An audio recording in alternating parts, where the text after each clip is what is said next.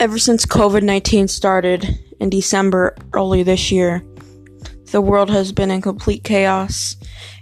And honestly, everyone says that they think 2020 is ran by the devil. Better known as, people think that this year is the devil's year. If you guys don't know yet, there's complete chaos in Europe. England has shut down all airports and seaports. France has shut down land borders, and they also experienced multiple terrorist attacks throughout the week, committed by other governments, possibly a small war.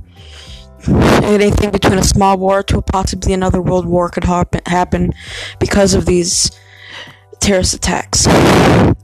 China threatens to nuclear bomb the island of Guam that is controlled by the United States.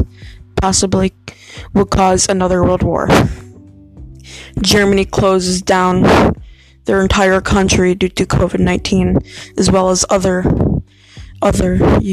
countries in Europe. The world currently is in complete chaos, and we are very close to World War III as well. Will COVID-19 cases go up because of Halloween today? Of course it will. People are going to be outside trick-or-treating, going door to door, and COVID-19 will spread. If I had to say, I personally think anyone who did go trick-or-treating I think they are ignorant. I would say everyone who went trick-or-treating this year is ignorant and is traveling around with, who knows, you could be traveling with COVID-19 and you don't know, and you just spread it to every door you went to, and you don't know, you could have spread it to 50 people. You could have went to 50 doors and it spread it to 50 doors. And those people spread it to their family, who spread it to their friends, which leads to hundreds of thousands of new cases. Guys, please be cautious and stay away from other people that may have the virus. Okay, guys, stay safe.